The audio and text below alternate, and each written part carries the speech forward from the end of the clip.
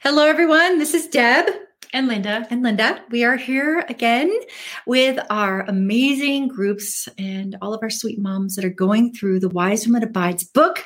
I love this book, you guys. It's all about abiding in Christ. And I love John 15:5 is actually my life verse. I am the vine, you are the branches. If a man remains in me and I in him, he will bear much fruit. Apart from me, you can do nothing.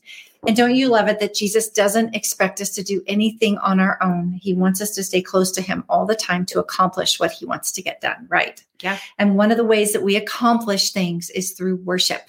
And ladies, we have been reading the last 2 weeks on worship, and it's powerful.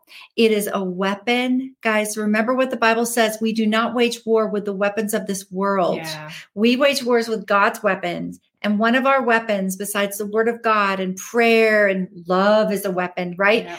Is worship.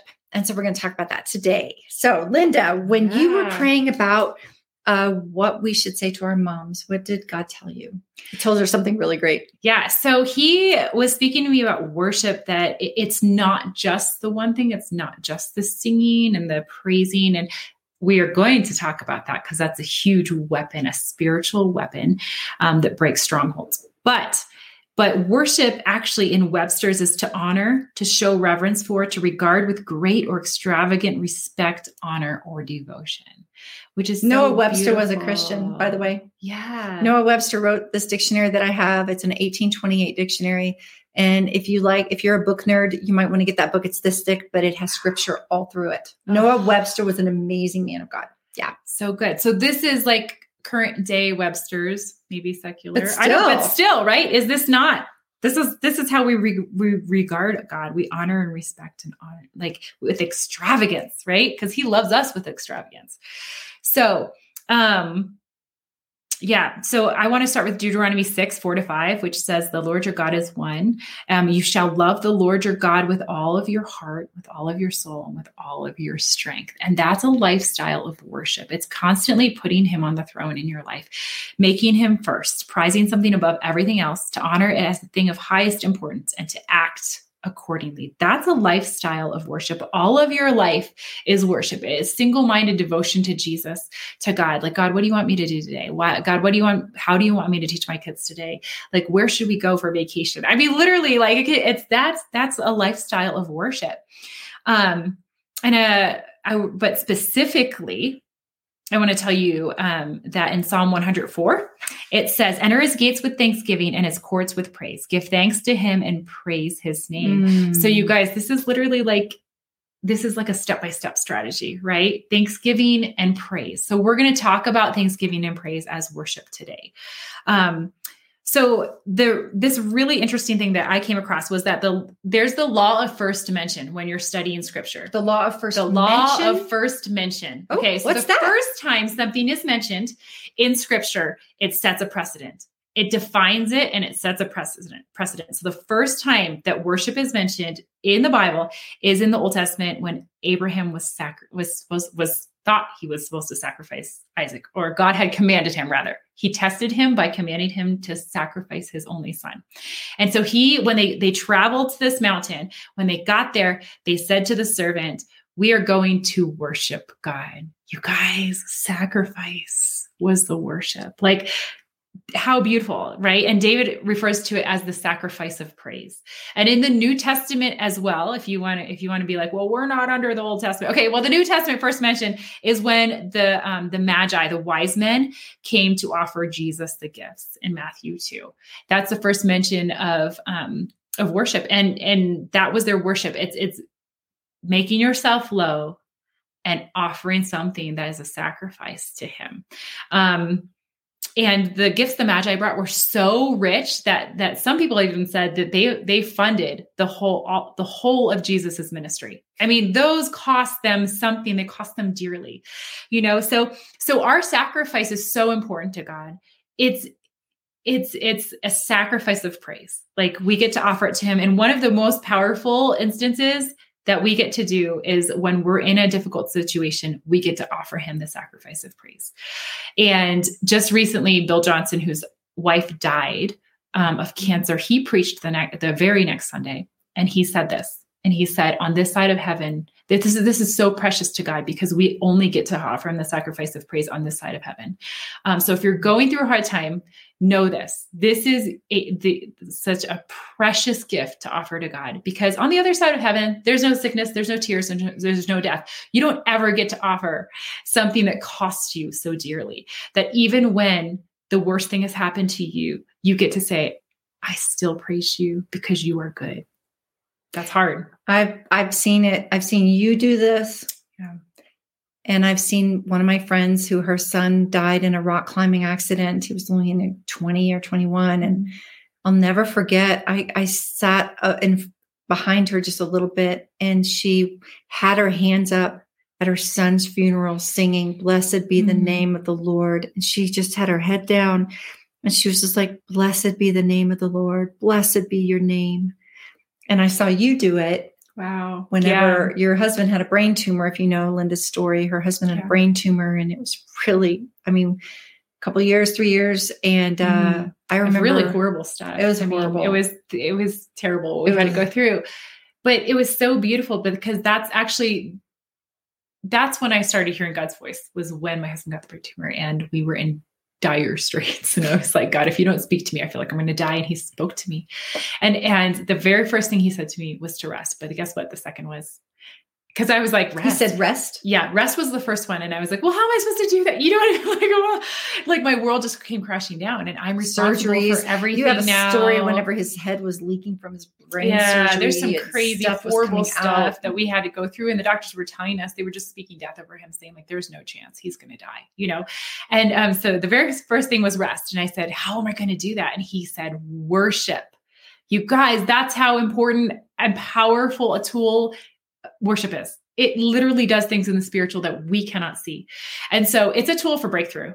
I would spend hours in my room worshiping, and I would worship with like my teeth gritted and like tears coming down my face. Like she's seen me crying during worship because I was like, I'm singing these words. I don't believe them. Like I would sing that like, God is good. God is good. Like you are good. You're good. You've never let me down. And here the doctors are like, your husband's going to die. He's going to die. Like, and I'm going, no, but you're good. You say you're good. And I'm going to sing it until I believe it.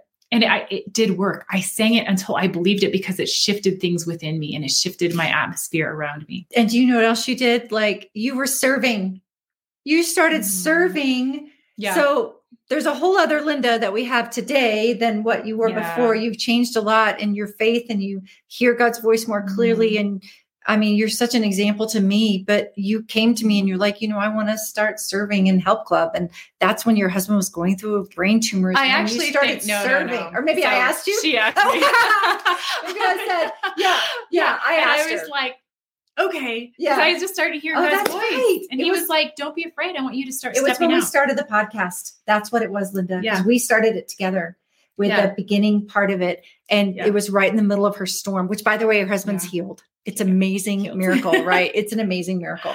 Yeah. But you were serving him. But I remember you coming over, and we decided we were going to worship before we did any of our podcasts. Oh, it was amazing. And so we would turn on, and I remember looking at you, and I'd never done this before, like worshiped in my basement. Now I do it every day because of Linda. But we were there in my basement, and we turned on that song by Hope Darst, something like that. And it's Peace Be Still. And I watched Linda worship, even in the middle of her worst part of her trial. You were in a really bad storm at that time when you started doing the podcast with me, and you were crying, but you were peaceful. Yeah, because you get to preach and to prophesy to your own soul, your mind, your will, and your emotions, and you have the power of. What is that verse? 2 Timothy 1:7. There's no fear in you, right? Like, but you have love, power, and a sound mind. Your sound mind can tell your soul what to believe, right? That's being transformed by the renewing of your mind. And worship is like a powerful tool to help to do that. So if you're not believing God is good, find songs on his goodness, man, and you sing them, right? If you need peace, sing Peace Be Still. Sing it until you believe it. Right. And you prophesy and you preach to your own soul out of your renewed mind. Yeah. I've been, for the past 6 months, I've been going to a spiritual director, counselor, whatever you want to call him, but he's more on the spiritual side, amazing Christian man.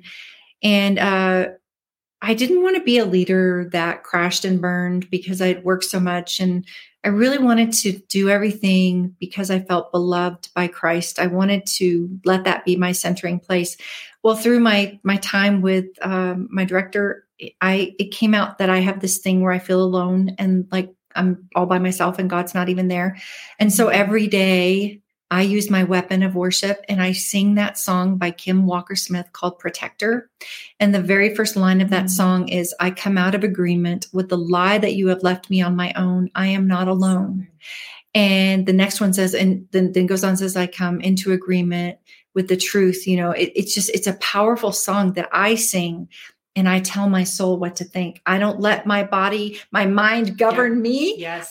My spirit through worship tells my soul and my mind what to think, and that I am not alone. God is with me. Yes. And God will give you songs for your season. Ask him for a song even for your day. Like pay attention. Like a song will come up in your spirit, right? You'll just be humming it. You can't get it out of your mind. That song's for you.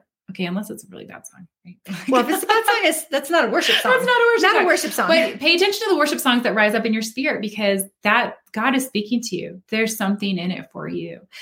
So let's talk about some of the things that worship does too. So we talked about breakthrough, and it's a key to unlocking breakthrough and even unlocking your next season. If you feel like you're stuck, worship. Paul and Silas got broken out of prison by worshiping. Like a huge earthquake happened. The angel of the Lord came and delivered them out of prison. That's amazing. I love That's that worship. Story. That's worship. Right? We cannot say, Amazing. Okay, guys, the spiritual, and I know this is going to sound crazy if you're new to thinking about things of the spirit, but the spiritual realm was here first. God, Holy Spirit, Father God were here before the creation of the world. They created the world and put everything into motion, but he was here first. The angels were here first.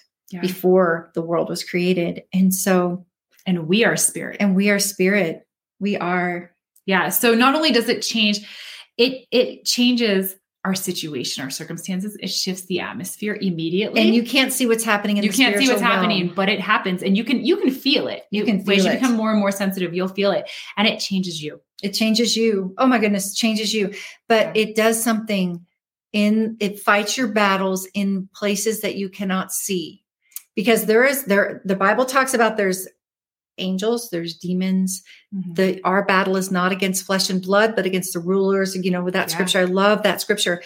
But you don't even know what your worship is doing in the unseen world that you cannot see. You do not know when you are singing. Yeah. You just have to trust God that like it's doing something. It's doing something. And he fought the battle for Jehoshaphat by having the worshipers start singing. Second Chronicles 20. Look that one up. I love that Amazing. Story. Yeah. And as soon as the word says, as soon as they began to sing, the Lord set ambushes. So you guys, as soon as you are singing, you are worshiping, you're giving that sacrifice of praise. God is setting ambushes for the enemy. He is fighting for you. He is working on your behalf, even if it doesn't feel like it, but just keep going and keep worshiping, right? Yes. And it's not only for you.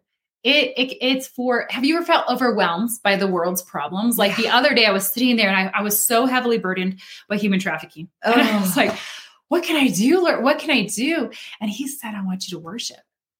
Because our worship breaks. And I was like, my worship, I don't even know what my worship is going out and doing. It's breaking people free right now.